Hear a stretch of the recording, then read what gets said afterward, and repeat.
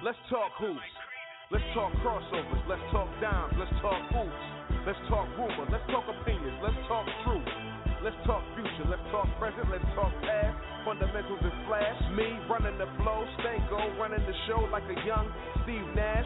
I'd like to welcome all of you to the Great Point Podcast.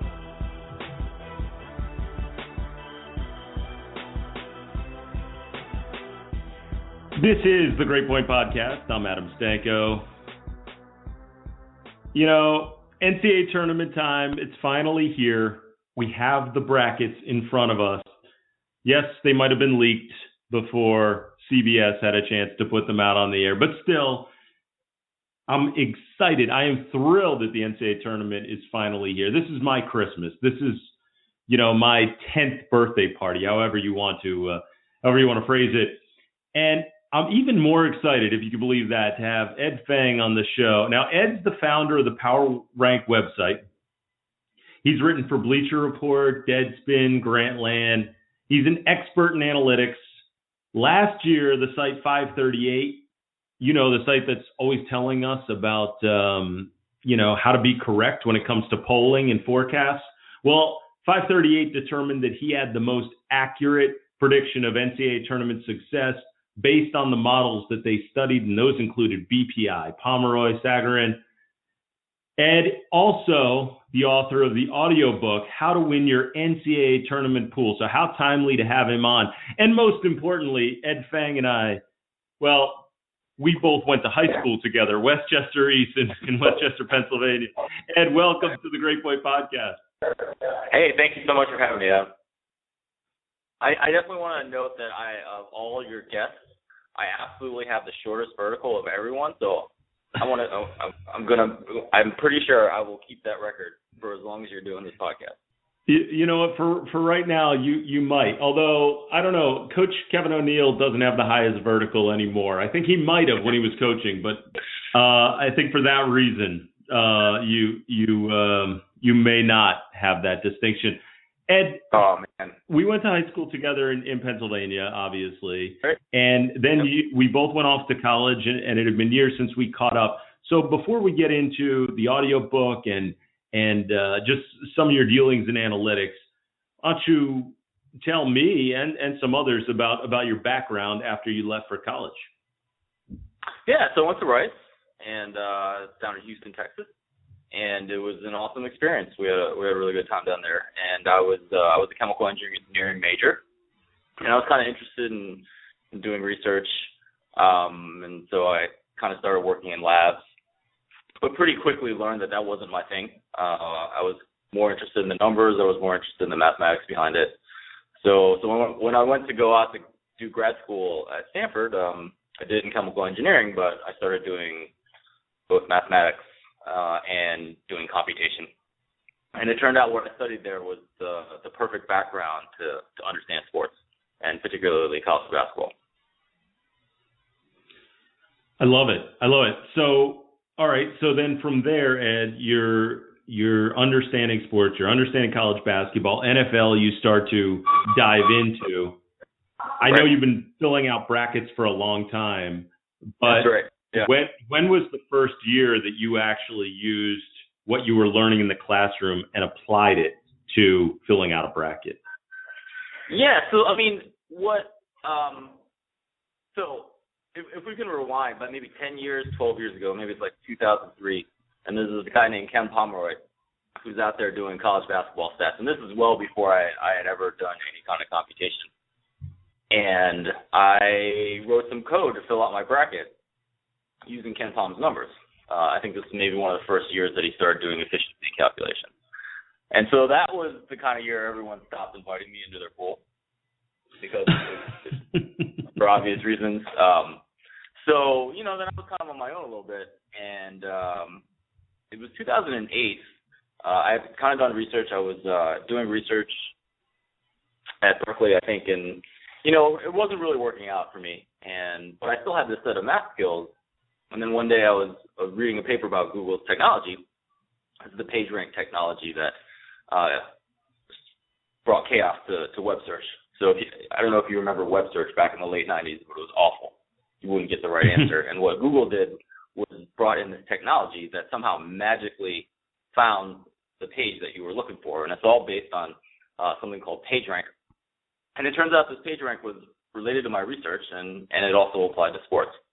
And so when you go to my site and you go to the college basketball rankings, those are a direct result of the algorithm I developed in 2008. So I would say, I guess, the first bracket no one was really inviting me into pools then. So I guess it was more I was putting it on my site, and other people were looking at it, using that to fill out their pools, their brackets. And how much has the algorithm been tweaked since 2008? Yeah, it's always a work in progress. It's been tweaked a little bit. It's been tweaked much more in college football. So I have an algorithm. It works pretty well. So from the tournaments between 2002 through 2015, the higher ranked team in my pre-tournament rankings has won over 71% of games. So that's a pretty good start. You can actually possibly do better. And what I do for college football is I combine a number of predictors. So I'll use a college predictor that uses points in games. I'll use another one that uses yards per play. And so that's kind of the next evolution of stuff I'm intending to do for college basketball as well. I won't get that done, unfortunately, before people need to fill out their bracket. So, I'll try to adjust for that, though, and we can talk about these types of things. I try to adjust for that in the predictions I make, because I'm a firm believer that numbers are only part of the story of making predictions. I think you need to watch basketball games. You need to see how these teams perform. For me, prediction is not just about the numbers. You need to add subjective insight above and beyond that.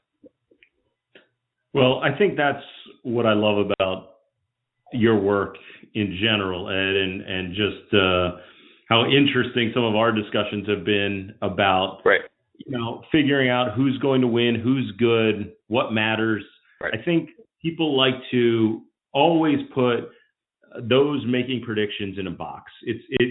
For a while it was right. just the stat guys and the non-stat guys, and then it turned into, right. The box names changed, right? It was the purists against, the analytics folks and, the Moneyball people. And I think that there has to be a combination of both. And certainly as you dive deeper into each of these sports that you're referring to, but certainly with basketball, the professional level in college basketball, any coach now understands the importance of certain statistics, whether it's pace or, points per possession, turnover rate, what have you. On a basic level, coaches need to know these statistics. No longer is this just numbers junk. This is something that really, really matters. So I've always found that fascinating with you. Ed, the one thing that I want to bring up to you is when I want to say 10 years ago, maybe, I used to write for a site called collegehoops.net. And at the time, I had put together my own, what I called March Manifesto, based upon more of a feel thing. And then I backed it up with statistics. And there were 4 basic keys that I've sort of stuck with through the years from that. It was my quote unquote algorithm, and I've stuck with that. But tweaked it through the years and worked with some other people who put together formulas to try to predict NCAA tournament success. And the 4 keys for me, for teams that find success in the tournament, this doesn't necessarily mean winning a particular game, but just teams that are going to find success in the tournament. The 4 things that I found: point guard play. Over the last decade, last 15 years, I think almost every single one of the starting point guards for the NCAA tournament champion has gone on to play in the NBA. Now, part of that can be because of their exposure that they got during the tournament, but still nearing an NBA caliber point guard. The point guard play is absolutely critical. A defensive stopper, someone who can block shots and really be a force defensively down low. A go-to scorer. A lot of people think about those guys as being someone that can score, in clutch situations, but I've always found NCAA tournament, all of a sudden, you've gone on a scoring drought, the crowd's just going for the other team who breaks you out of that slump. And then finally, NBA talent. Teams that win the NBA title, I think Syracuse in 2003, I think was the last team that didn't have at least 3 or 4 future NBA players on their roster. So those are my determining factors. So Ed, for people, and we're going to get deeper into the audiobook, but just on a basic level, when people are looking to fill out the brackets, what are you telling them are some of the first key components they need to check out in order to make some accurate predictions? Yeah, absolutely. I mean, everything for me kind of starts with my college basketball rankings. And it's really simple what they do. They take the margin of victory in games and adjust for strength of schedule. And so that's particularly important when in college basketball, where you have obviously a huge disparity in teams. So, for instance, a Duke is not going to play the same strength of schedule as a Stephen F. Austin or some of these lower teams. And so what my algorithm does is it makes adjustments for that. So, and we can talk about that in terms of leagues, because I think it'll be really interesting. It tends these strength of schedule adjustments tend to go against the Pac-12 and tend to go for the Big 12. And so that's kind of what I'm seeing in my numbers. So that's kind of the first thing. These are the numbers that have predicted, like right now. If you take the numbers today, did that for the last 14 tournaments, the higher ranked team has won over 71% of the games. And then above and beyond that, there's some tricks. When you're filling out your bracket, the most important thing you need to do is to pick the champion, because it's just worth so many points. In most scoring systems, it's worth 32 points, whereas, if you get a 5/12 upset in the first round, that's worth 1 point. So it's to your benefit to be thinking about who the champion is. And the other numbers-based advice I have for people filling out their bracket is the type of team that you want to pick as champion. And since 2002, no team that shoots a high rate of three-pointers has won the tournament.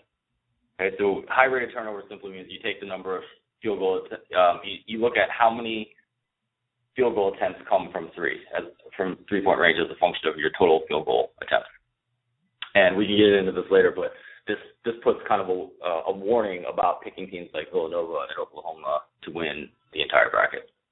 But before you even go on, Ed, I want to ask you about that then. Why do you think that's the case? Yeah, so it's when you shoot a lot of threes, it introduces a high variance into your it's high variance, right? So when you shoot threes, you can get hot and you can make up any type of deficit and win a game. But when you go cold, you can lose to a much lesser team because you're not making shots. And I think we saw that a lot with Oklahoma down the stretch. But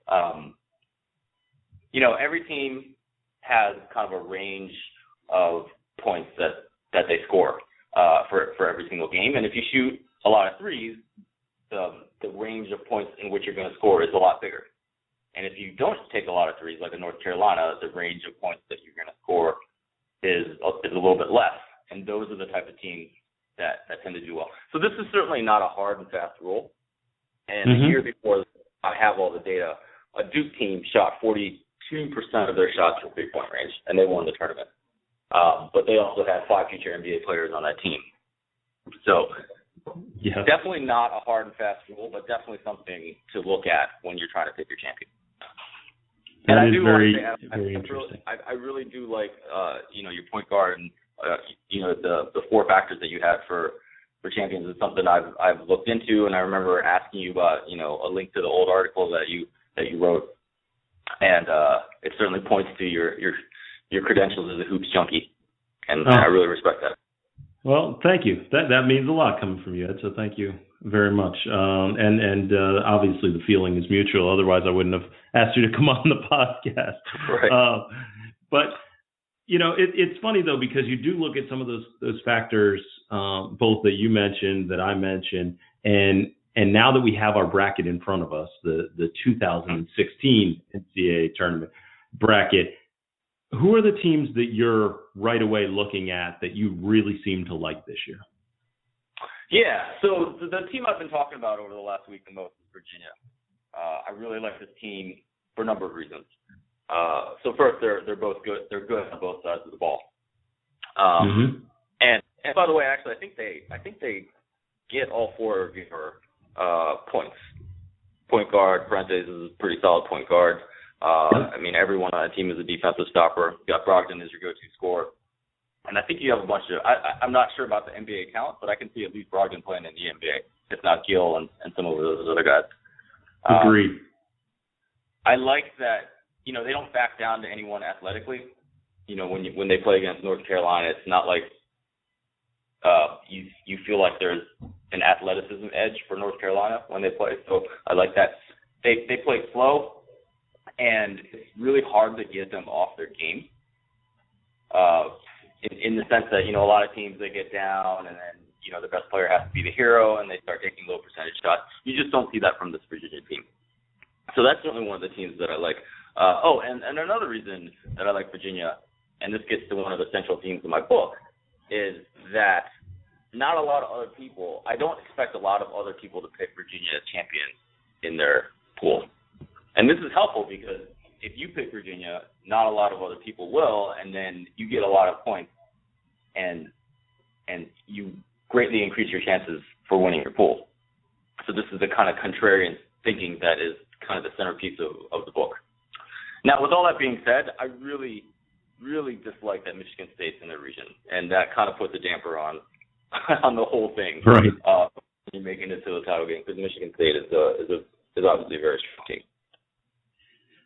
Ed, how do you balance that out? For the people listening to this that are about to fill out their brackets, they're waiting on you just to, they started to write Virginia all the way through, and then they just had to erase it as soon as you start talking about Michigan State.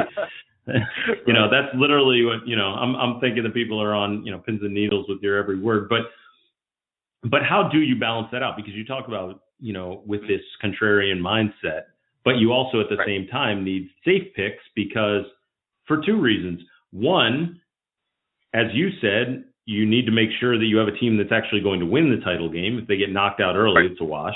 And secondly, and I've said this for a long time, the NCAA tournament may not figure out who the best team in the country is because of the variables and because it's small sample size and all that. However, at the same time, it is impossible for a team that's not very good to win 6 games in a row in this tournament. Right. So you at least have to be very good. You may not be the best, but you at least have to be a very good team. And I think that's where some of my factors play in. And certainly, obviously, your algorithm hits on that. So anyway, back to the question, how do you balance out that safe pick with the outlier pick? Yeah, I think in terms of what exactly do you mean by that? Well, it's the idea that we, are people that are filling out their brackets right now. If I'm about to fill out my bracket, and I could say, well, look, I'm going to go with the teams that I think are 1 seeds or the teams that, have some of the best numbers attached to them. But what if what you're figuring out from your algorithm, who the best teams are somewhat aligned, which I imagine they're pretty close to what the top seedings are. People are going to have those teams as their winner. So how do you find the outlier pick? How do you find the team that not everyone else is going to have? Oh, the contrarian choice. Yeah. You consult the data that ESPN publishes. So I'm sure they have it up. If you go to ESPN, and I'll find the link for you for your listeners, but there's a page where you can look at what everyone's doing. And there's usually millions of brackets that are submitted to ESPN. And so it gives you a pretty good insight into what other people are doing in their pools. So for instance, you're literally Ed, then looking at what people are actually doing, not just what we would think they would do, but you're saying go check out the data. Yeah, exactly. Yeah, go check out the data. So for example, like last year, Kentucky entered the season undefeated, had a huge 39% chance to win the tournament, but almost half of the brackets on ESPN had Kentucky as champion. And so that almost immediately tells you need to fade them. You can't pick them because if you pick them and they win, then everyone's got those points. And then someone ends up getting lucky, maybe your grandma, Adam, who gets a couple of dark horse Elite 8 picks that no one saw coming, and she ends up winning your pool over you. So that's kind of where the contrarian thinking comes from. Gotcha. That makes total sense to me. Who else do you like looking around the bracket? Yeah, absolutely. I think Virginia is the team I think that has the least flaws in my mind, except for the fact that Michigan State is in their region. We can talk about North Carolina. So this is a team that obviously has clear talent. Yes. Preseason #1 team in the country, and preseason polls are actually very strong predictors of tournament performance. This is stuff that Nate Silver has done. The idea here is that a group of sports writers has a very good sense of the talent that a team has. Now, once the season starts and essentially these sports writers are moving teams up and down based on wins and losses, it tends to lose that predictive ability. But what it's saying is, Kansas kind of seems like the prohibitive favorite, and I think in the eyes of a lot of teams. But when you look at the preseason AP poll, you say, well, at the beginning of the season, everyone thought North Carolina had the most talent. And that's one thing they have going in their favor. Another interesting thing that they have going in their favor is I've done some studies about how coaches have outperformed their pre-tourney expectations. Mm-hmm. So I've looked at a number of coaches, and I've looked at both, my rankings at this point in the season. How much do a coach in particular, how much does a coach outperform that expectation? And also, how much does a team outperform expectations set by the markets, in terms of point spreads?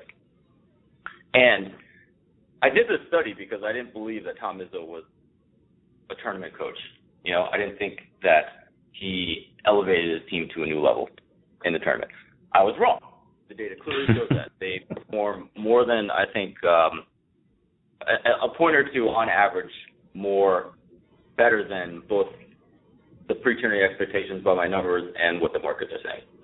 But Roy Williams actually has teams since 2002 have actually done even better than Tom Izzo's teams. And I think the numbers, they're 2.5 points better than both what my pre-tourney rankings say. So it was really Roy Williams that's the coach that is the best tournament coach, which I think is a little surprising. I'm shocked by that, actually. Oh, awesome! I'm glad we can I can still shock you, Adam. So they have that going in their favor. But when I watch this team play, I never feel like I just don't feel like they're a championship contender. I feel like there's something missing in terms of, they're obviously very athletic. They get on the offensive glass. They rebound. But, that's a feel thing that there's just something when I watch them play that strikes me as, that maybe someone's going to knock the team off. I don't know. What do you think about the Tar Heels? Well, I think the same thing that you do. And I would say, though, that this has been such an odd year, and I've said this before, and I'll continue to say it. It's the first year in recent memory for me in college basketball in which we haven't seen just at least a handful of dominant teams. I don't think we've seen any. Right. You could make the argument for Villanova. They had really no bad losses and really played consistently throughout the season, but I never felt like they were dominant, and certainly proving that with not winning the Big East, tournament championship. Kansas and North Carolina, we knew they had talent, but I felt the same way. Something just wasn't right. And no one also has been able to, I think part of being a dominant team is when you do reach the mountaintop and you are number one, are you elevated to a different level of confidence in which we're number one, we're going to beat anyone, or are you quickly knocked down off the mountaintop? And this has been a year in which, so you sort of find these pretenders as opposed to contenders. And I found that this year, more than any I can remember, that this has been the case. You look back last year, just as an example, everyone talked about Kentucky going wire to wire, but Wisconsin was dominant all year long, had the NBA talent up front, with Decker and Kaminsky and Nigel Hayes. And then you take Duke last year, obviously wins it, and we saw what they had with Okafor and Jones and a lot of NBA talent. Yeah, and I just felt like there were loaded teams that were just spanking other teams throughout the year that felt dominant, and I just haven't felt like there's a dominant team. So I find that knock against. Go ahead. Oh, and I was just going to point out, I see that in my numbers. So the top 5 teams had about 80% of the win probability last year. So you're looking at Kentucky, Duke, Arizona, Wisconsin, Arizona as well. Another team. Yeah, exactly. Another team that was very talented last year. This year, it's about the top 5 teams have about 60% of the total win probability to win the tournament. And I think that just points to the parity of college basketball that you're talking about this year. Certainly.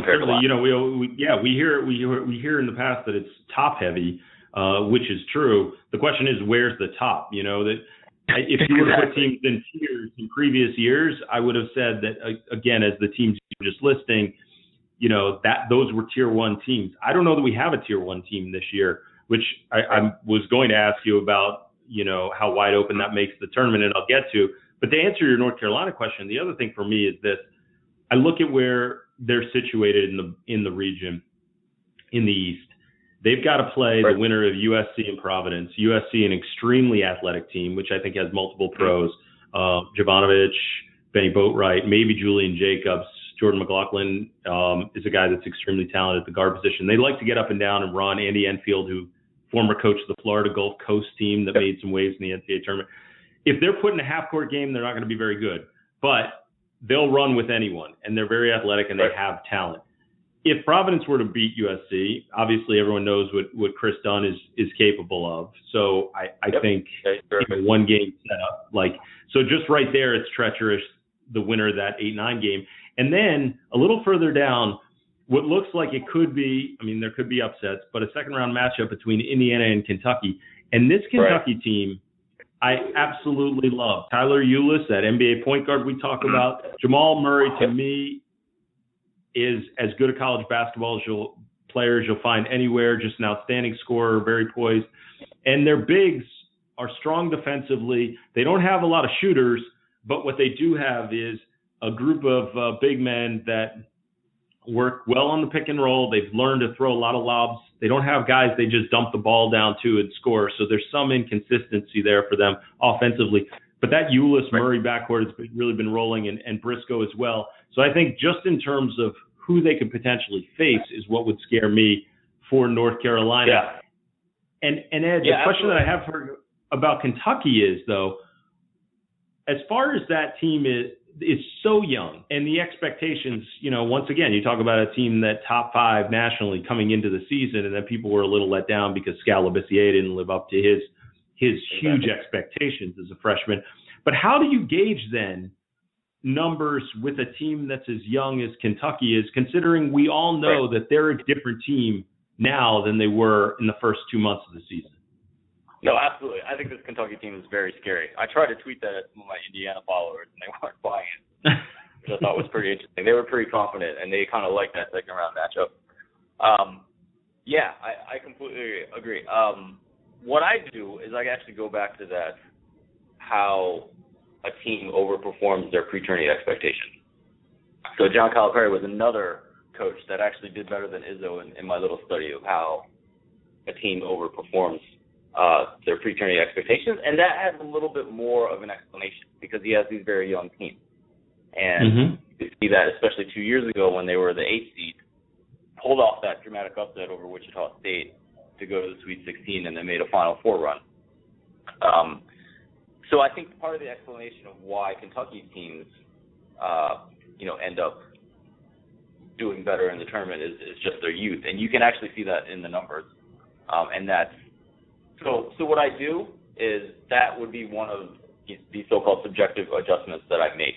So in my head, I have Kentucky as a 2.4% probability. I know that's too low, and I can make an adjustment that says that should probably be a little bit higher, and maybe they're in the group of 4 or 5, 6 teams that could really win this thing. Or should at least have the higher probability of winning this tournament. Okay, and who are those teams, Ed? Yeah, I think Kansas.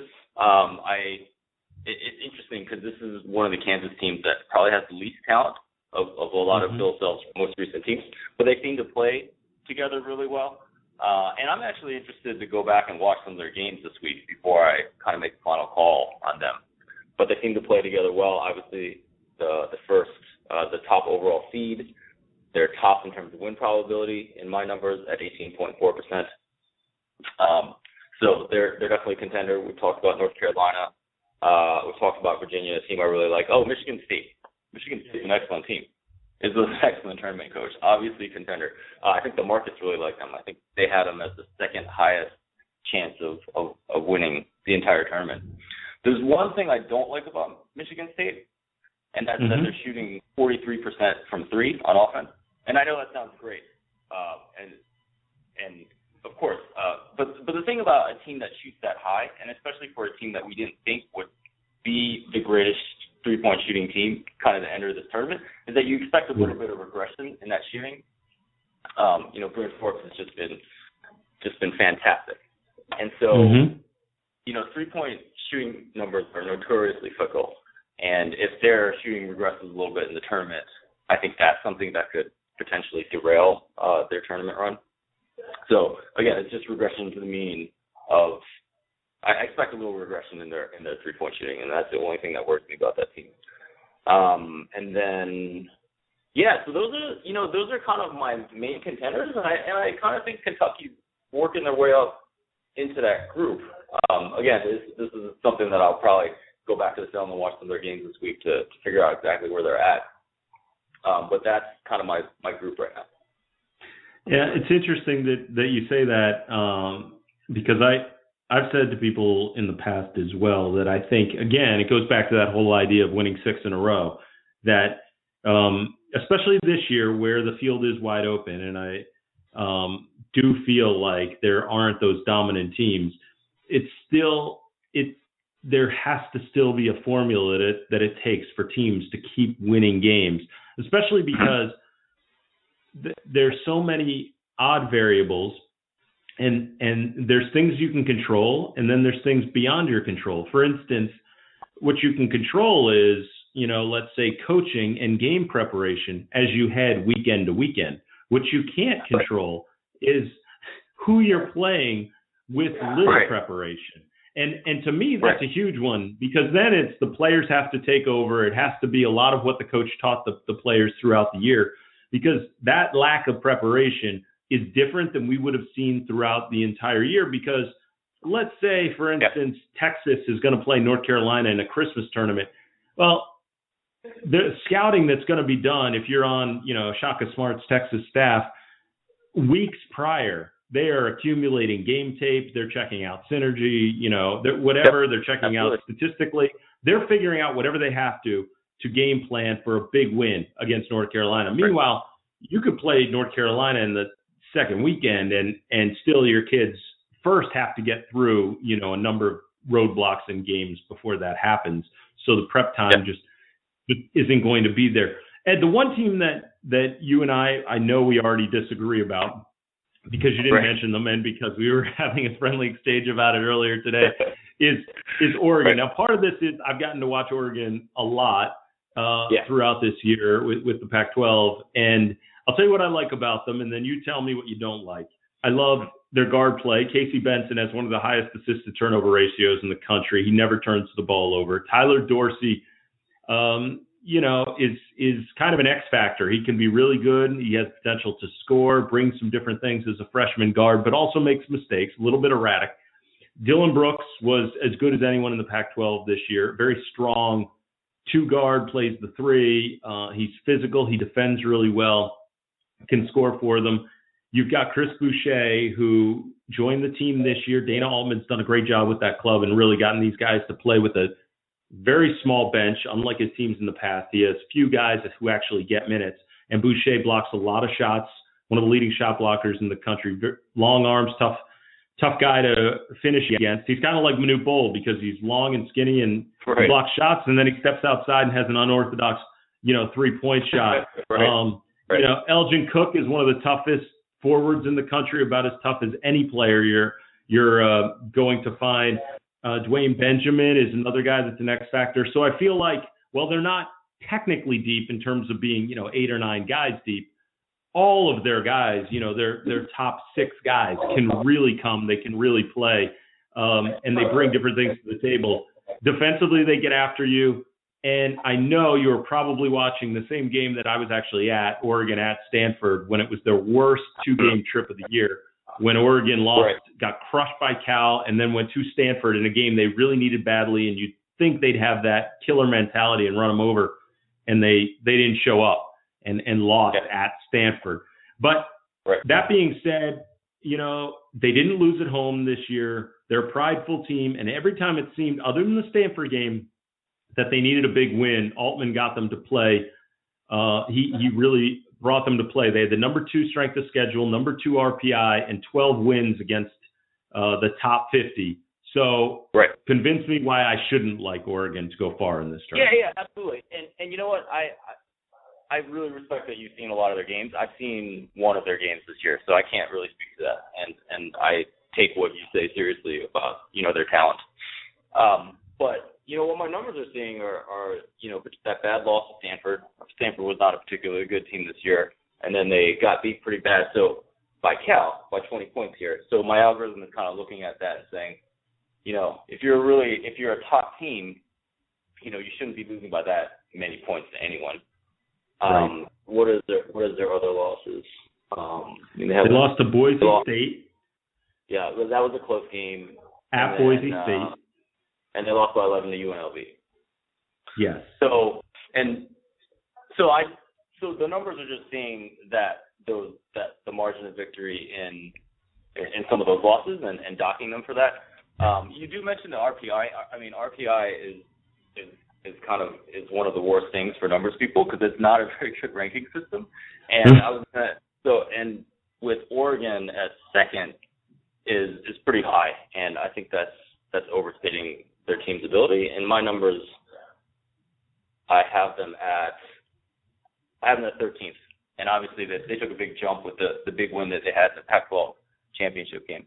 So it's not that I don't like this Oregon team. I think they're a very good team. I just don't think they're a 1 seed, and especially a 1 seed over a Michigan State, that team that has also been very good this year. And I think let me ask you this. Really, yeah, go for it. I was just going to ask you the question about RPI. You just brought it up. So what is it that leads RPI to be so misleading?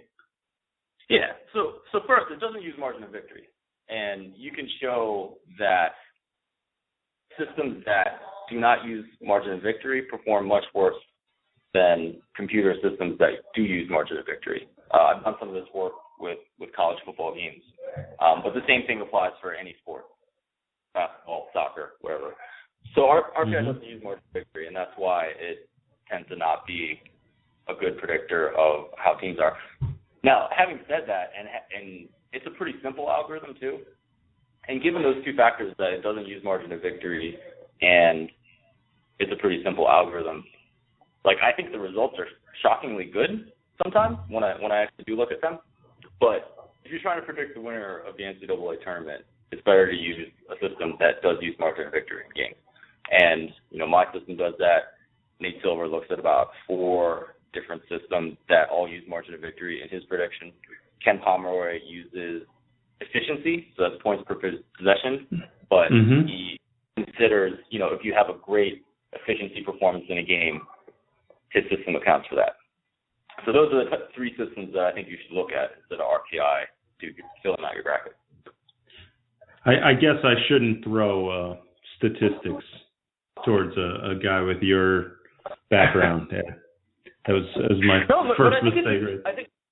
I think it's a good question because, so many people really follow this RPI. And I remember reading a book about these guys that bet on college basketball games. And this guy obviously wasn't doing well. And sometimes during the middle of the season, he developed kind of a formula for placing bets that relied on RPI. And it was just a really funny moment for me because when you know what I know and what the analytics, not just what I know, but what the analytics community knows, you know that using betting based on RPI is not going to lead to increasing your bankroll. Exactly. And I have a question for you about the play-in games. Now, since you get to talk we about now have Michigan Wolverines. Well, there you go. I was getting to that.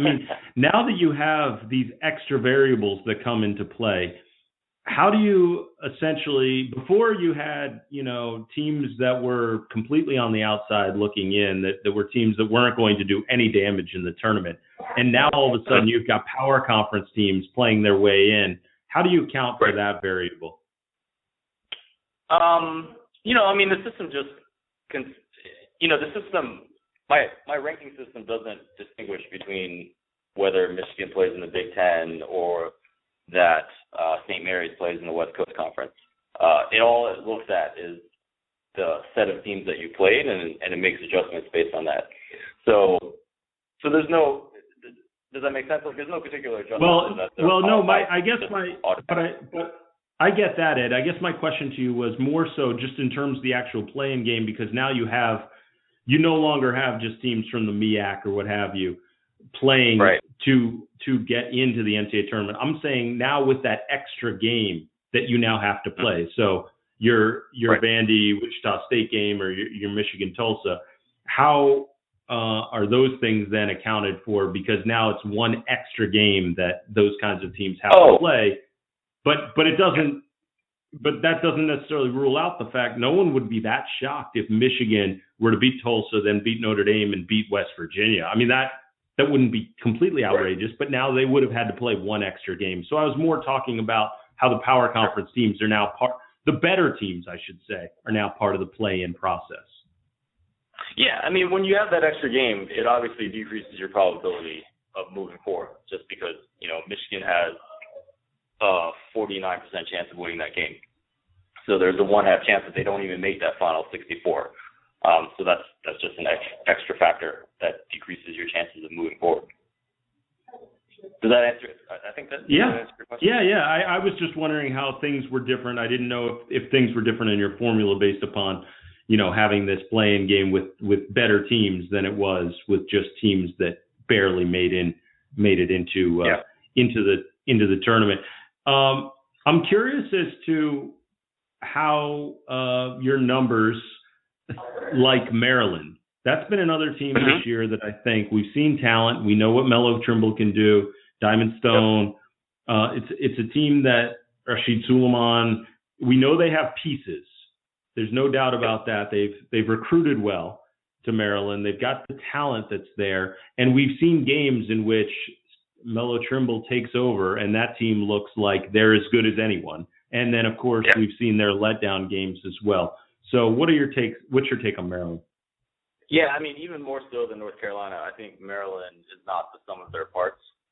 I completely agree with you, just the talent level that you see on that team. I actually really like Robert Carter and Diamond Stone, too. Part of that is because I saw the game against Michigan, and Michigan has basically zero interior defense. But you would expect, I mean, a Maryland team getting a 5 seed. I mean, this was a preseason top 5 team, I think, to recognizing that talent, and I think they're kind of a disappointment, and it's a really hard team to predict, right? Because can they get it together? Well, yes, obviously if they can get it together, they can go pretty far. And I do like their chances of the first round against South Dakota State. I know everyone loves picking 12s as upsets, but that's a really bad idea this year. They're not good matchups for the 12 seed. But then you have a game against Cal, and that Cal team is really talented, and they really play defense. Cal, I look at 2-point field goal percentage for both offense and defense, and then I adjust for strength of schedule. And Cal has the top 2-point field goal defense in the country. So you're looking at guys like Jaylen Brown that play a lot of defense, Ivan Robb blocking shots. The Cal is a very talented team. And so, I'm looking at Maryland with a 46% chance to make the Sweet 16, but Cal has a 43% chance. And so I think that's a really hard draw for Maryland, too. So there's a lot of reasons to go against the Terrapins. Yeah, and on that Cal team, I mean, you bring up a great point in terms of talent-wise. Tyrone Wallace is one of the more unique guards in the country, very long for a guard, lefty, and can do a lot of different things. He's a stat sheet stuffer, rebounds the ball really well, plays very good defense. And, like you talk about, the 2 freshmen. But then Jabari Bird, who's a former McDonald's All-American and can score in a multitude of ways. And Jordan Matthews is a great shooter. They have a spot-up shooter, and they've shown their interior defense is very impressive. They shut down Jakob Poeltl about a month ago. So that's a team that can really do some things. They show their youth and inexperience at times. One thing for people to caution, though, Jaylen Brown has been in a shooting slump. If you check the numbers, it's for his last 5 games, every game he's shooting around 20% or less. So He has really struggled from the field. I think it's partly just pressing because he knows he's a future lottery pick. I love the kid. Right. He's a wonderful kid, and he's got a ton of talent, but just something for people to be aware of. Ed, who are some of your favorite upset picks this year? So kind of in the early rounds, I'm looking at a lot of these 10 seeds. So VCU with about a 65% chance over Oregon State. Sorry for the negative on the Pac-12 there. So that's the first round game I'm looking at. The Syracuse-Dayton game is pretty interesting too because I have Syracuse as a favorite, about 57% chance to win that game. I think it's really interesting that kind of all the lower seed upsets are concentrated on the 10 seeds and not at all on the 12 seeds this season. And it's all about the matchups that the committee gives us. And in past years, we've seen some really good matchups for 5-12s. This year, it's more on the 7-10 games.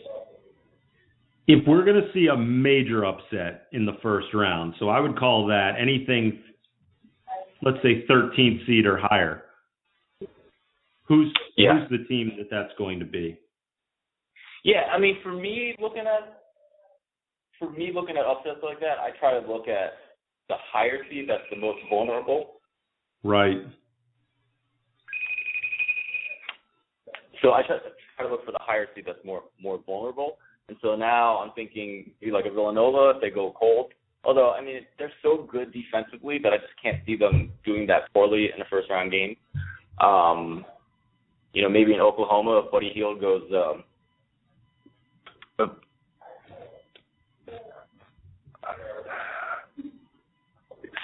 maybe in Oklahoma, Buddy Hield isn't performing well. Those are the type of teams that maybe could lose. Okay, so I guess as we're winding this thing down, who's your Final Four, Ed? Yeah, I like Kansas. I think they have a pretty good region. And they're top team in the tournament, one of the top teams in my rankings. I like them to make the Final Four. When we're looking down here at the West, I think this is a really fascinating region. We talked about Oregon. The numbers don't like Oregon as much as kind of watching the games does. Oklahoma actually has the highest win percentage to get out of the Final Four at 38%. Mm-hmm. But they're also one of these high three-point shooting teams. Oklahoma is also a team that takes a lot of three-pointers, so that kind of makes them susceptible to upset. And then you kind of got a Duke team sitting there as a fourth seed. I think it's a really fascinating region. If you're going to press me to it, I'll pick Oklahoma there as the 2 seed. In the Midwest, you got 2 very good teams in Virginia, Michigan State. I definitely see those teams meeting in the Elite Eight. My numbers like Virginia, the markets like Michigan State. I think that's kind of a push right there.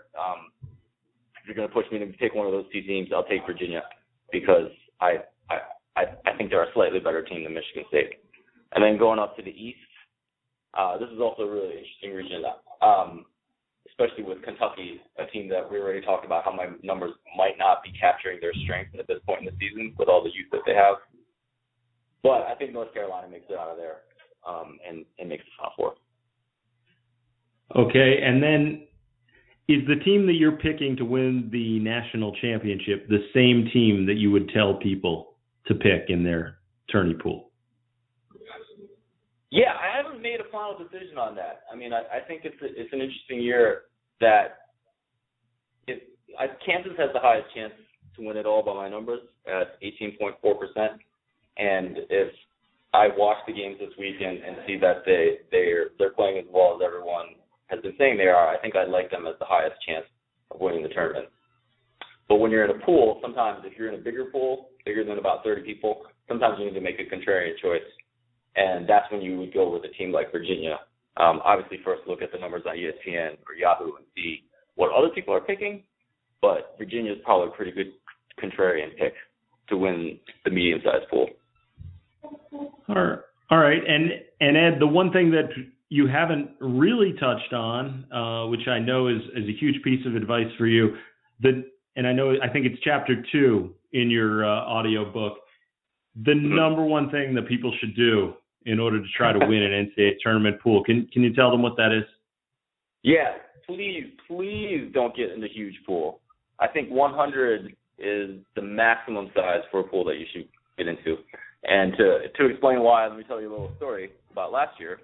One of my readers used my advice and made the contrarian pick of Duke to win the tournament, and Duke won, and he won a pool of size 100 with that. He submitted the exact same bracket to a pool with 1,500 people, and he wrote me an email. I was like, I know you told me not to do this, but I did it anyway. He ended up finishing 14th. So that should there you go. Idea of just the randomness of what happens when you just have that many other people in your pool, and they're with just that many people, someone's going to get some crazy earlier round picks, Sweet 16, Elite 8 picks, and do better than you. So analytics just can't help you if you're in a pool that big. Ed, awesome stuff, buddy. People can check you out on the Power Rank website. Yep. Plus, the powerrank.com. Your Twitter is @thepowerrank. And how can they find your audio book? What's the best way to get that? How to Win Your NCAA Tournament Pool by Ed Feng. How do they get that? Yeah, the best way to do it is to remember this URL, winpoolbook.com. So that's all one word, winpoolbook.com. And that'll take you to my site and the page that has information about the audiobook. How long is it? So the audiobook's about 55 minutes. So if you have a long commute like I used to in the Bay Area, that's one that's you can listen to it on your way home from work, or maybe split it up between the morning and afternoon commute. I definitely try to keep this short because I know people, especially this week, they don't have a ton of time, but they want to win their pool, but they don't want to do 10 hours of research. So this is kind of my answer to that. It's an audiobook. It's about an hour. It's really for the junkie. When I talk about contrarian strategies, I relive the tournaments of 2008, 2010, 2012. If you remember back to 2010, that's when Duke won it, but they had to play Butler in the final game, and Gordon Hayward launched that shot from half court that would have beaten Duke had it gone in, hits the backboard, bounces off the rim, and Duke survived. So I really enjoy the basketball junkie aspects of the book, and when I was making the audio book, those were, by far my favorite parts to make, the favorite parts to say into the microphone. And I hope for all the junkies that are your listeners that they'll enjoy that same excitement of reliving those past tournaments. I absolutely love it, Ed, and now you've got me excited for some of the past tournaments. And just going based upon my own stuff, I know Nolan Smith, NBA guard. Yep. He went on to be. Yep. He sort of split point guard duties with John Shire that year. And on the flip side, Sheldon Mack for Butler ended up being he's playing for the Jazz right now. So NBA point guards, it's an important factor. I hope people take that into account. But Ed, thank you so much. I love all the stuff you write, and you're the best, buddy. Really appreciate you jumping on the podcast today. Thank you so much. Well, Ed Feng, so excited to get my old friend back on the podcast, just a chance to talk to him a little bit about analytics and about his expertise. Smart guy, again, founder of the Power Rank website. Check it out, thepowerrank.com. He's written for Bleacher Report, Deadspin, Grantland, and again, 538 last year said that he was the most accurate predictor of NCAA tournament success. So get this audio book, How to Win Your NCAA Tournament Pool. Check it out. It's going to be huge for anyone that's interested in filling out some brackets. I'm Adam Stanco. You can find me at NaismithLives. Again, you can find Ed Feng on Twitter at @thepowerrank. And as always, really appreciate you listening, and we'll catch you next time.